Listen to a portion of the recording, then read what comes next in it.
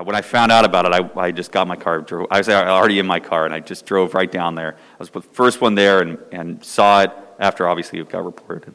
Took some pictures of it and called the sheriff's department, to see if it would be. I don't know what the law is. Can you cover up bad graffiti with good graffiti? What are you supposed to do? So I called the sheriff's department, and they said, "Oh yeah, please cover it up."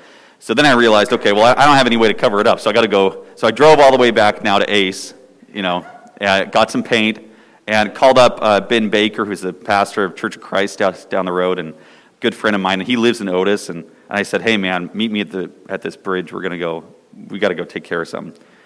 And so he drove out there. We met there, and I got out of my car and went down there. I got my paint cans and went down there to take care of it. And when we went down there was a woman already there, and she had already painted. I mean, I must have been gone a half hour, and she had painted over. There was huge signs all over the place, and she had painted over almost all of them by the time we got down there.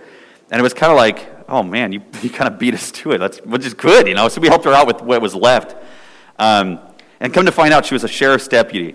And we had a good conversation. We talked about, she talked about how, from her perspective, that is just so destructive. And we talked about the need for reform and then all this good stuff, that we had this good conversation. And so Ben and I, we didn't really do anything because she had already done all the hard work. And so we kind of did, we touched up a little bit, and then we left, and I posted on Facebook. And I'm a part of a couple anti-racism groups on Facebook, and so I posted on there, and I gave a shout-out to the Lincoln County Sheriff's Department, gave a shout-out to Ben, and sort of said, hey, just want to say thank you to these good people. And I didn't know the sheriff personally, but I butchered her name and gave her a shout-out too. And I got a message back from one of the guys in the anti-racism group, and he messaged me, and he said, hey, he said, I don't know why you're giving so much prop to the sheriff's department. And I said, you know what, man? I said, she didn't have to come out. She could have just ignored it. She could have waited till somebody else took care of it. But she didn't do that. She came out, and she did the work before we got there. I'm going to give credit where credit is due. And I don't believe in this thing where we're at war with one another. That's not how it is at all. And people want to divide us. They want to say you're either with us or against us. You're either a good guy or you're a bad guy. And that's absolutely not how it is.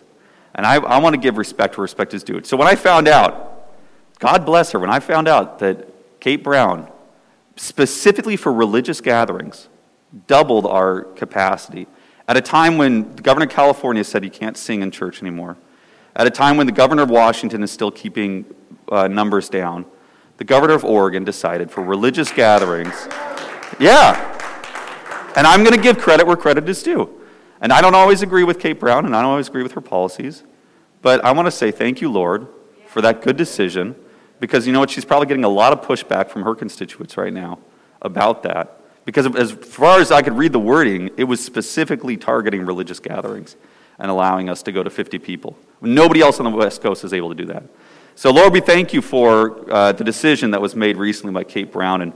And God, we just ask for mercy on her, continued wisdom. And, Lord, would you protect her, God, because she's probably receiving a lot of flack for that right now. Protect her, and I pray that this would be a good decision. We pray that there would not be any further outbreaks. We pray that this wouldn't lead to a spike in cases, but, Lord, that we would be able to gather as a family, as a church, and worship you in peace. And so we thank you for that decision, and be with her. Amen. I'm not going to stand up here and say the Republicans are the bad guys, the Democrats are the bad guys, the police are the bad guys, the protesters are the bad guys. It's not like that. It's not like that. We have good people, we have bad people, and we need to uplift and pray for and champion the voices that are doing well. So I'm going to give credit where credit's due. Amen? Amen. All right. Okay. I'm so glad to be here. I'm happy to be here. Okay, so here's the deal with this new thing now, that we can have 50 people. Now, here's the deal. Here's what doesn't change. We still have to have social distancing. We still have to have masks, okay? So that stays the same. But we can, as long as we can socially distance with 50 people, we can have up to 50 people in each service. So we're not going to call anybody anymore, come to church if you want to come to church. And we have two services. We have a 10 o'clock and we have a 6 p.m.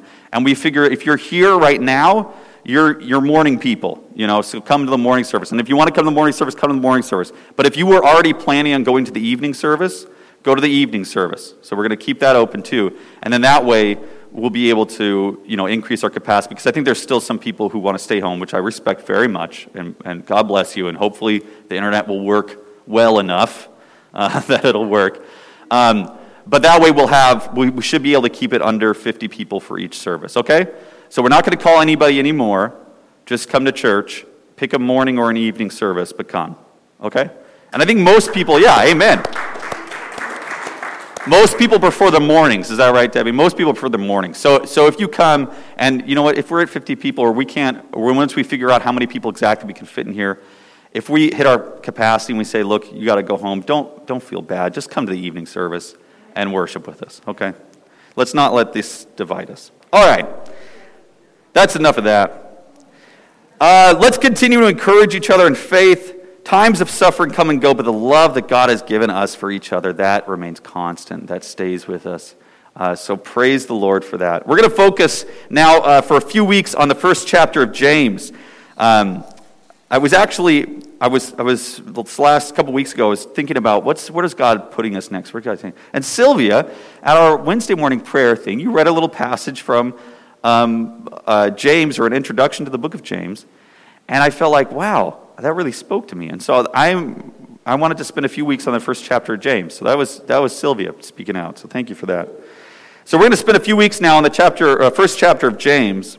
Today we're going to cover 5 verses. We may not hit every single verse, but we're going to cover 5 verses. So can I have somebody who wants to, is there somebody who wants to read this, James 1 through 5? You can read it from your Bible or from the screen. Sylvia, you want to read it for us? You got to read it into the microphone. That way the people online, they can hear you. So put it right up against your face there and read. And it's up on the screen too. You can read it there, or you can read it in your Bible. James, is that good? Yeah, that's good. Okay. Go for it. James, a servant of God and the Lord Jesus Christ, to the 12 tribes scattered among the nations, greetings. Consider it pure joy, my brothers, whenever you face... There we go. ...trials of many kinds, because you know that the testing of your faith develops perseverance. Perseverance must finish its work so that you may be mature and complete, not lacking anything.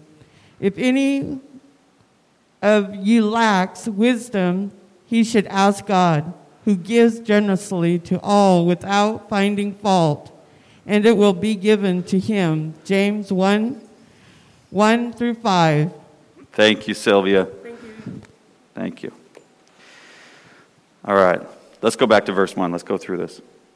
James writes this letter. It says, to the scattered tribes, or to the 12 tribes scattered among the nations.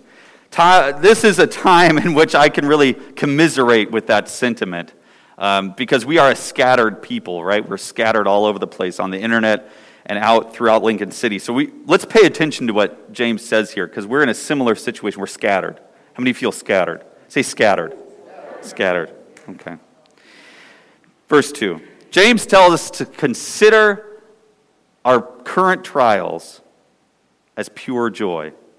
Literally, pure joy. It means complete joy, all joy, the fullest joy, the most joy. That's what it means.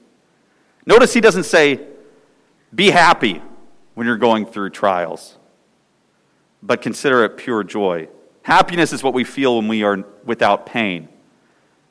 Joy is what a mother feels when they get to hold their baby for the first time. She's not without pain. We got to see Naomi yesterday. That's right. She's not without pain, amen, but she is full of joy. So joy is not the absence of pain. And then James tells us to consider it pure joy whenever we face trials. Notice that James doesn't say, consider it pure joy if you face any trials, but whenever you face trials. There was a great fish who once sang, in your life you may have trouble. When you worry, you make it double. Don't worry, be happy. Do you know this? You know this fish? No, you don't? Find him. He's a great fish. Half of you are totally with me, and half of you were like, man, I don't know about this whole thing. When was that evening service? The word James uses here when he says face, whenever you face trials of many different kinds, the word face, what it means is fall into. Literally, it means to fall into a trial. So imagine that you're just walking through a forest and then, bam, you fall into a tiger pit. You have fallen into a trial. It wasn't a trial that you saw coming. It wasn't something that you had necessarily planned for. It wasn't something that you had even chosen for yourself, but you've fallen into a trial. He's not talking about the bad consequences of your choices. He's talking about the reality of the world in which you live. And I think this is now a time when we have fallen into trials. We have come upon something. We can't turn off these trials. Nobody can turn back time. Nobody can turn off this virus and go back to the way that things were. Nobody can undo all of that damage. We've fallen into these trials. We don't control them, and we cannot end them. Nevertheless, consider them pure joy, brothers and sisters, because even though you can't control these trials, that doesn't mean that the trials have to control you. Amen? Just because you are not in control of these trials, that doesn't mean that you have to allow the trial to control you. You may be pressed, but you're not crushed yet. Amen? This virus may have gotten you down, but it hasn't licked you yet. No. Devil, you are going to have to try a lot harder to get us to this point. Because we're not going to break that easily. Just because a trial comes upon us that we can't control, that doesn't mean that it has to control our actions. We've been set free from sin. We've been set free from death. We've been set free from the consequence of those things, and they don't control us anymore. We're underneath a different purview. We got a different mission on our mind. You can't control these trials, but you can control yourself. When evil circumstances come, you can still have the victory because you don't have to give in to fear or despair. You don't have to give up to those things. Praise God, we can still have the victory. In fact, every trial that we fall into is just another opportunity for you to secure victory through Jesus. It's another opportunity for you to find victory. So rejoice. Consider it pure joy. Because you know that the testing of your faith develops perseverance. Perseverance means the capacity to hold out or bear up in a time of difficulty. I remember I was going for a boat ride with my family, with my mom, my siblings, and I think there was a family friend driving the boat, and we spent the day inner tubing. I think we were on Lake Washington or something. We were inner tubing all day long, and then at the end of the day, came time to come in, and we decided we were going to let the inner tube float behind us as we drove into shore. So we threw the inner tube over the boat. You can kind of watch it fly, because they're going so fast. Threw the inner tube over the boat, and our friend, he gunned the engine. We started heading towards shore.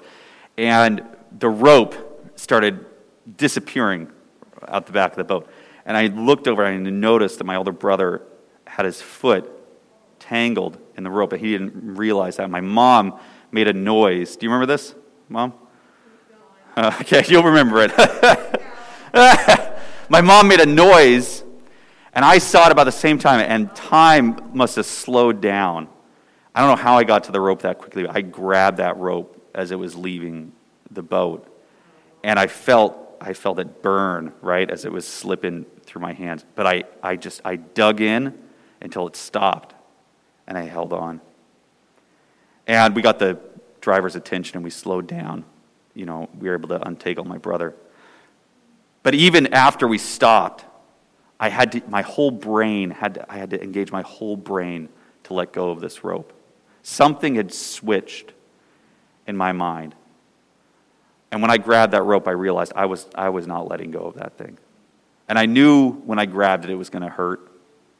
My brain understood the pain that was going to happen. But I had decided that it was infinitely better to hold on to that rope and endure the pain than it was to let go. So it didn't matter how much it was going to hurt. And I'm convinced that even if that rope had cut all the way through my hand, I was not going to let it go. My mind was fixed. It was made up. That's what perseverance is.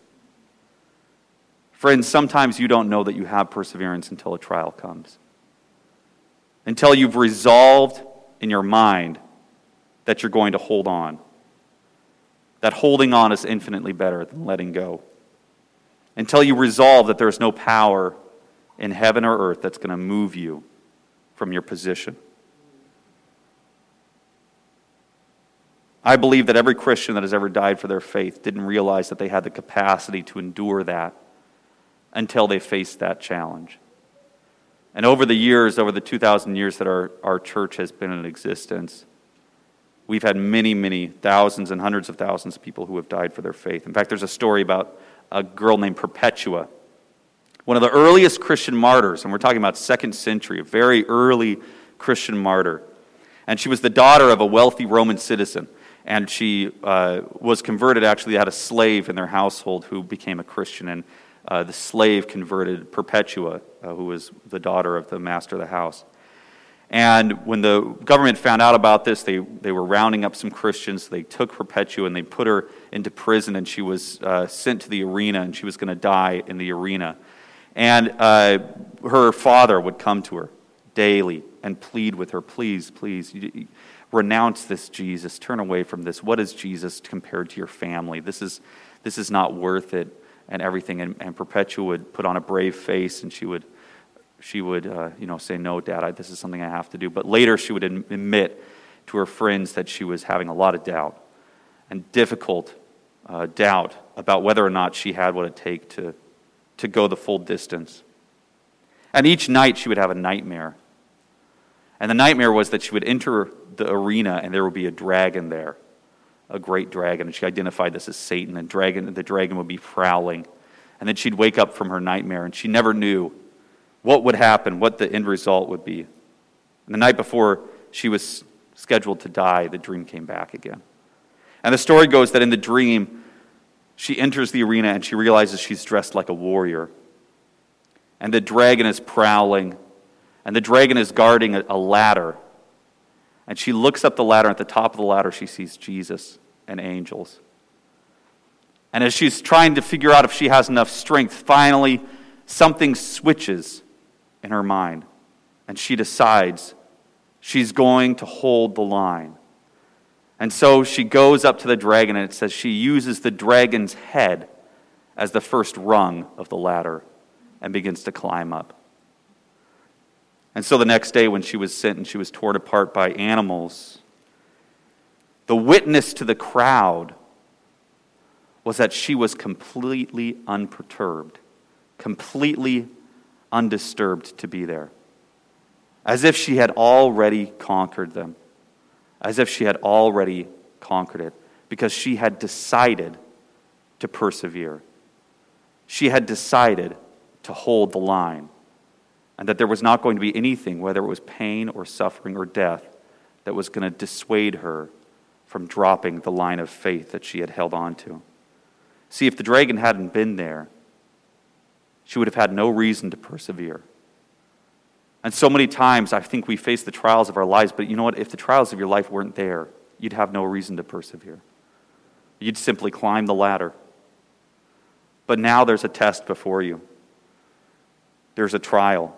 It's easy, quite easy, to hold the line of our faith when the boat is still and the line is slack and things are easy and it works out well. But when the boat is whipping along and you have to make a decision, that's when the trial begins to produce perseverance in you. There's no trial that we must face that cannot be overcome. There is no trial that you can face which cannot be overcome. That's something that you need to receive in your heart.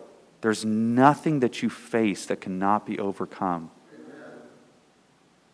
People face a trial and they count themselves out before the trial's even started. I want to tell you something. Your dreams, the things that God has deposited in your heart, yes, all things can be done through the power of the Holy Spirit. Jesus says, with man, this is impossible. But with God, all things are possible. All things are possible. Receive that. Receive it inside yourself. In her dream, Perpetua resolved that she was going to persevere, because the battle was already won. And one day you're going to meet her. You're going to meet Perpetua in heaven. And she's going to say, well done. Well done, sister. You've persevered. You're going to meet Paul in heaven. Paul, who was flogged and beaten and stoned and cast out from even his own people and shipwrecked and left for dead so many times, but never gave up the line, never gave up hope, never gave up his faith. You're going to meet Paul and he's going to say, well done, brother. Well done, you've persevered. You're going to meet Jesus. Jesus, the one who was blameless, who took on the blame of this whole world. Jesus, the one who was beaten nearly to his death. Jesus, the one who paid a sacrifice for the sin which he'd never committed. He's going to look at you and he's going to say, well done, my good and faithful servant. You have persevered. You have persevered through many trials. Come now into this rest. Come now into this place of rest. Isaiah 57:2 says, those who walk uprightly enter into peace. They find rest as they lie down in death. Friend, perseverance cannot be attained by reading a book or listening to a sermon, even if it's a great sermon, or even praying a prayer. No, you must go through the difficulties of life to encounter perseverance. That's what it requires. It requires trial. So here James says to us, beloved, consider it pure joy when you face trials of many kinds, because you know the testing of your faith develops perseverance. And perseverance must finish its work so that you may be mature and complete, not lacking anything. God is intent on developing our character. He wants us to be mature and complete. I want to be prosperous. I do. God wants me to be honest. I want to be happy, but God wants me to be peaceful. I want to be at the top of my game, but God wants me to be humble. God's goal is not to pamper us physically, but to perfect us spiritually. He took 80 years. Think about this. He took 80 years to perfect Moses' character before he sent him back to Israel to lead the Israelites out of Egypt. 80 years working on Moses' character. And if you are under 80 years old like I am, that is a long time. He took 80 years to develop Moses' character before he even started on the task that he had given Moses, before he even began. Let him finish his work in you, friends. He's using trials to perfect your character. When self-satisfaction becomes the goal of human existence, then every single trial that comes in my life is a punishment from God. But when sanctification, when making me more like Jesus, when perfecting my life, when maturing my character, when teaching me perseverance, when making me more and more into the image of God, when that becomes the goal of my life, then every trial that comes into my life is not a punishment. It's an opportunity for God to greater refine me and hone me and turn me into something which he needs me to be. Self-satisfaction is never God's goal. God is interested in sanctification. He's not interested in making you happy. He's interested in making you holy. He's not interested in healing your body. He's interested in setting you free and teaching you compassion. And insofar as healing your body does that, he's interested in that. But that's not the end-all, be-all. Because you know what? These bodies are going to die eventually anyways. So what does it matter if it dies today or it dies in 50 years? What God is interested in is what happens afterwards. But he certainly cares about now. He certainly does heal our bodies. But that's not his end goal. If I'm sick or well, rich or poor, happy or sad, my faith remains because I'm determined to hold the line. And no sickness, or poverty, or sorrow is going to cause me from dropping that line. It's through the process of endurance that we develop maturity. And at that point, we can lack nothing. Verse 5, if any of you lacks wisdom, he should ask God, who gives generously to all without finding fault, and it will be given to him. Notice how quickly, when James is talking about lack, that he brings up the idea of wisdom. How many of you would say, I think we are lacking wisdom in our world today? How many would say that that is something which we are in need of? Yes. If wisdom were a vitamin, we would be wisdom deficient right now. We, thank you, Richard. We are lacking wisdom in this community, in this world today. Friends, we lack it. Don't you know that God would never withhold anything good from his children? Don't you know that if you came to God and asked him that he would open up the floodgates of heaven and release unto you what you need for your life. Don't you know that we serve a good God? We need to find our way back to God. We need to find a way back to him, return to that fount of wisdom. We need to ask God for wisdom during these times. I like what the Common English Bible puts this verse. This is what it says in the Common English Bible. It says, "But anyone who needs wisdom should ask God, whose very nature is to give to everyone without a second thought, without keeping score. Wisdom will certainly be given to those who ask." How much more will God give you wisdom when he's already given you grace to cover all of your sin? How much more will God give you wisdom when he's already provided for you a way out of death?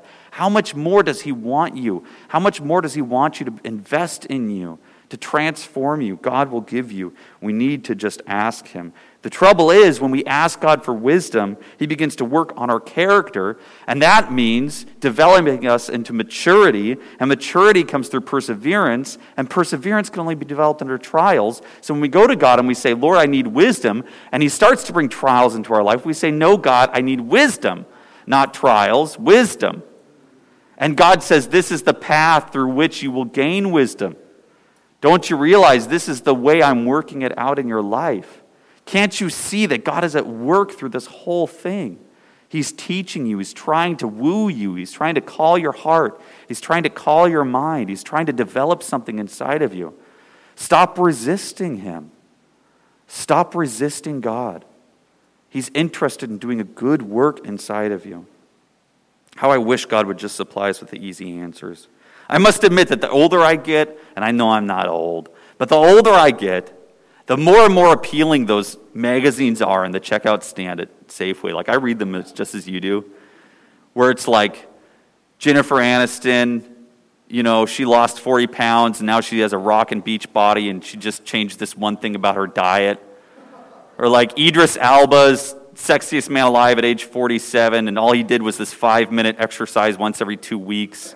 You know, and I'm like, oh man, I want some of that. I want that easy answer. Have you seen that Facebook ad that just came up like a month ago? I don't know why it pops up on my feed a lot, but it's like, it's got like a 50-year-old guy, but he's got like the body of an Olympic athlete, you know? Have you seen this one, or does this only come up on my page? Oh, it only comes up on my page. It's like this 50-year-old guy, right? He's got this like Olympic body, and it's like, you could do this, you could be like this. And it just so happens, it always comes up on my feed when it's like 1 a.m. and I'm eating a bag of chips on my sofa, you know? And it's like, you could be like this. And I'm like, oh, yes. That's awesome. I should really click on that link. Get some ice cream, you know, like. We want the finished results, but we don't want to go through the finishing process. Amen? If you told me I had to work out for 3 hours a day for 6 months to get that body, I'd probably say, well, shoot. Chips taste awfully good. God, give me wisdom, but don't let me suffer. God is going to give you wisdom by giving you trials. Beloved, when the trials of life come, consider them pure joy. Endure them with humility and patience. Hold the line of your faith. Though it hurts you, though it cuts you, hold it and persevere. God is perfecting you. You are going to be mature and complete. And when you are mature, you will be wise. And when people come to you for wisdom and they ask you, how is it that you know so much? How is it that you have such peace? How is it that you have such wisdom? How is it that you're able to do so many things? And all you'll be able to say is, you know, I've endured a lot of trials, and God has seen me through every one of them. And I know I don't get perturbed. I don't get disturbed when I see the world going to pot, because I know that my God is going to get me through it. He's going to get us all through it. But see, you don't know that yet. You don't know that until you've endured the fire. You don't know that until you've walked through the trials of life. I think some of the greatest testimonies of people are those who have been through such terrible, terrible things. And I think sometimes as Christians, especially as a young Christian, I remember sitting and listening to the testimony of missionaries, or, you know, people that have come out of drug addiction, or that kind of thing, and thinking, wow, man, isn't that amazing? Like, just the faith and the wisdom and the endurance that they're displaying, and wow, I wish I could be like that. But if you actually went up and talked to those people, they would say, oh gosh, you don't wish this. You don't wish this testimony. I got this testimony through long trials and endurance. It took a lot of hardship to reach this place. See, we want the finished product, but we don't like the finishing process. But God is intent on developing you people. He's intent on developing me. So he continues to bring these things into our lives to mature us and give us the wisdom that we need. In his last night before his crucifixion, Jesus sat at a table with his friends. If you have a little cup, you can get it out. We're going to take communion together.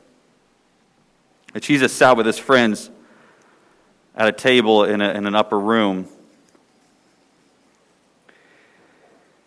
And he took some bread and he said, guys, I hate to tell you this, but my body is going to be broken soon.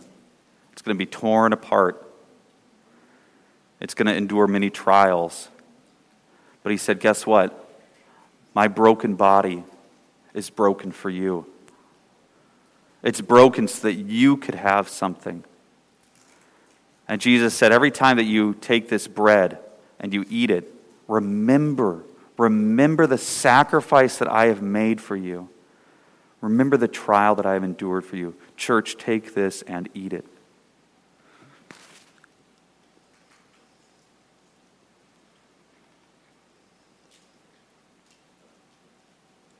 And if that wasn't hard enough for his disciples to hear, after he took the bread, he took some wine, or say, here's some juice.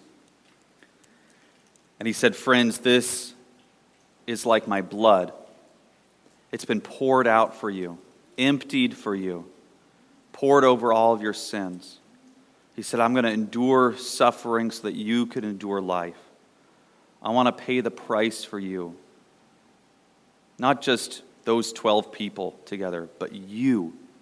I want to pay the price for you. And so he said, take this, drink it. Think about the sacrifice that I've made. Would you drink this with me, church?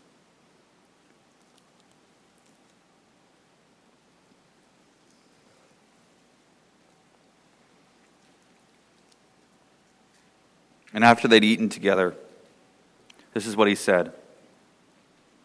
He said, I've told you these things that in me you may have peace. In this world you will have trouble. But take heart, I have overcome the world. Friends, you are going to have trouble in this life, but take heart. Christ has overcome this world. And you will as well. Only do this one thing. Lay your hands on the rope of faith and do not let go. Only do this one thing. Come to Jesus with humility and say, Lord, I lay my life down at your feet and I take up your cross. We're going to take a minute to pray because I feel like that there are some of us here today who have never grabbed onto that rope, who have never said, I want to take up this line of faith. And maybe it's something that's been sitting in front of you for a long time. But for some reason or another, you've put it off. Don't put it off any longer. This is what Scripture says. It says, today is the day of the Lord's salvation. Today is the day of the Lord's salvation. Not tomorrow and not yesterday, but today. You have a choice now today. As the line is going past you, will you reach out and grab it? Will you reach out and say, I want to take a hold of this line?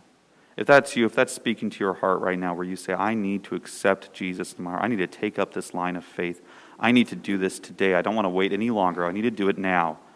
Would you raise your hand? Would you say, that's me? That is me today. I need to take up this line of faith today. And for some of us, also, we've taken up that line of faith, but then we've let it slip through our fingers a bit. And we need to dig down. And we need to persevere. And we need to recommit again to to a life of faith. If that's you, would you raise your hand and say, Lord, I need to recommit to a life of faith. I need to reestablish myself today. Amen. Would you pray with me? Lord God, we come before you as a people who are desperate to you, desperate in need of you. And Lord, I ask that today, that your hand would be upon those of us who have said, I need to get closer and closer to you again. Lord, would you come and give us the strength we need to persevere? Today, God, we take up that line of faith again. Lord, we take it up for the first time. We take it up again. And Lord, we commit our lives to you. Lord, I commit my life to you. And may everything I do be in obedience to you. Lord Jesus, you have done so many works through us, and I ask that you would come now and seal this work that you've begun in our hearts. God, there's some people here today who have held the line and they felt the rope burning into them and they need relief. Lord, they need help. And I pray, Holy Spirit, by your power, that you'd flood their hearts with your love and mercy, that you would flood their hearts with your grace. Lord, would you put your Spirit inside of them and fill them up? God, would you give them balm? Behold, your scripture says there's a balm of Gilead, and it's there for the healing of people. Lord, I pray that you would put your balm on their hands of faith. God, those who have suffered, I pray that you would heal them. And Jesus, there's others of us here today, Lord, who feel like maybe we have been following after you, but we've never fully gotten on board. We've never fully accepted you into our hearts. And I pray, God, that you would overwhelm us. Lord, would you show us that your grace is full and deep and wide, and that there is space for us here in your family. Come and flood our hearts anew, Jesus. Put your Spirit in every single one of these people here today. And those watching online, may your Spirit descend upon us, Lord, to encourage us and to help us to persevere. Now, church, may God himself, the God of peace, sanctify you through and through. And may your whole spirit, soul, and body be kept blameless at the coming of our Lord Jesus Christ.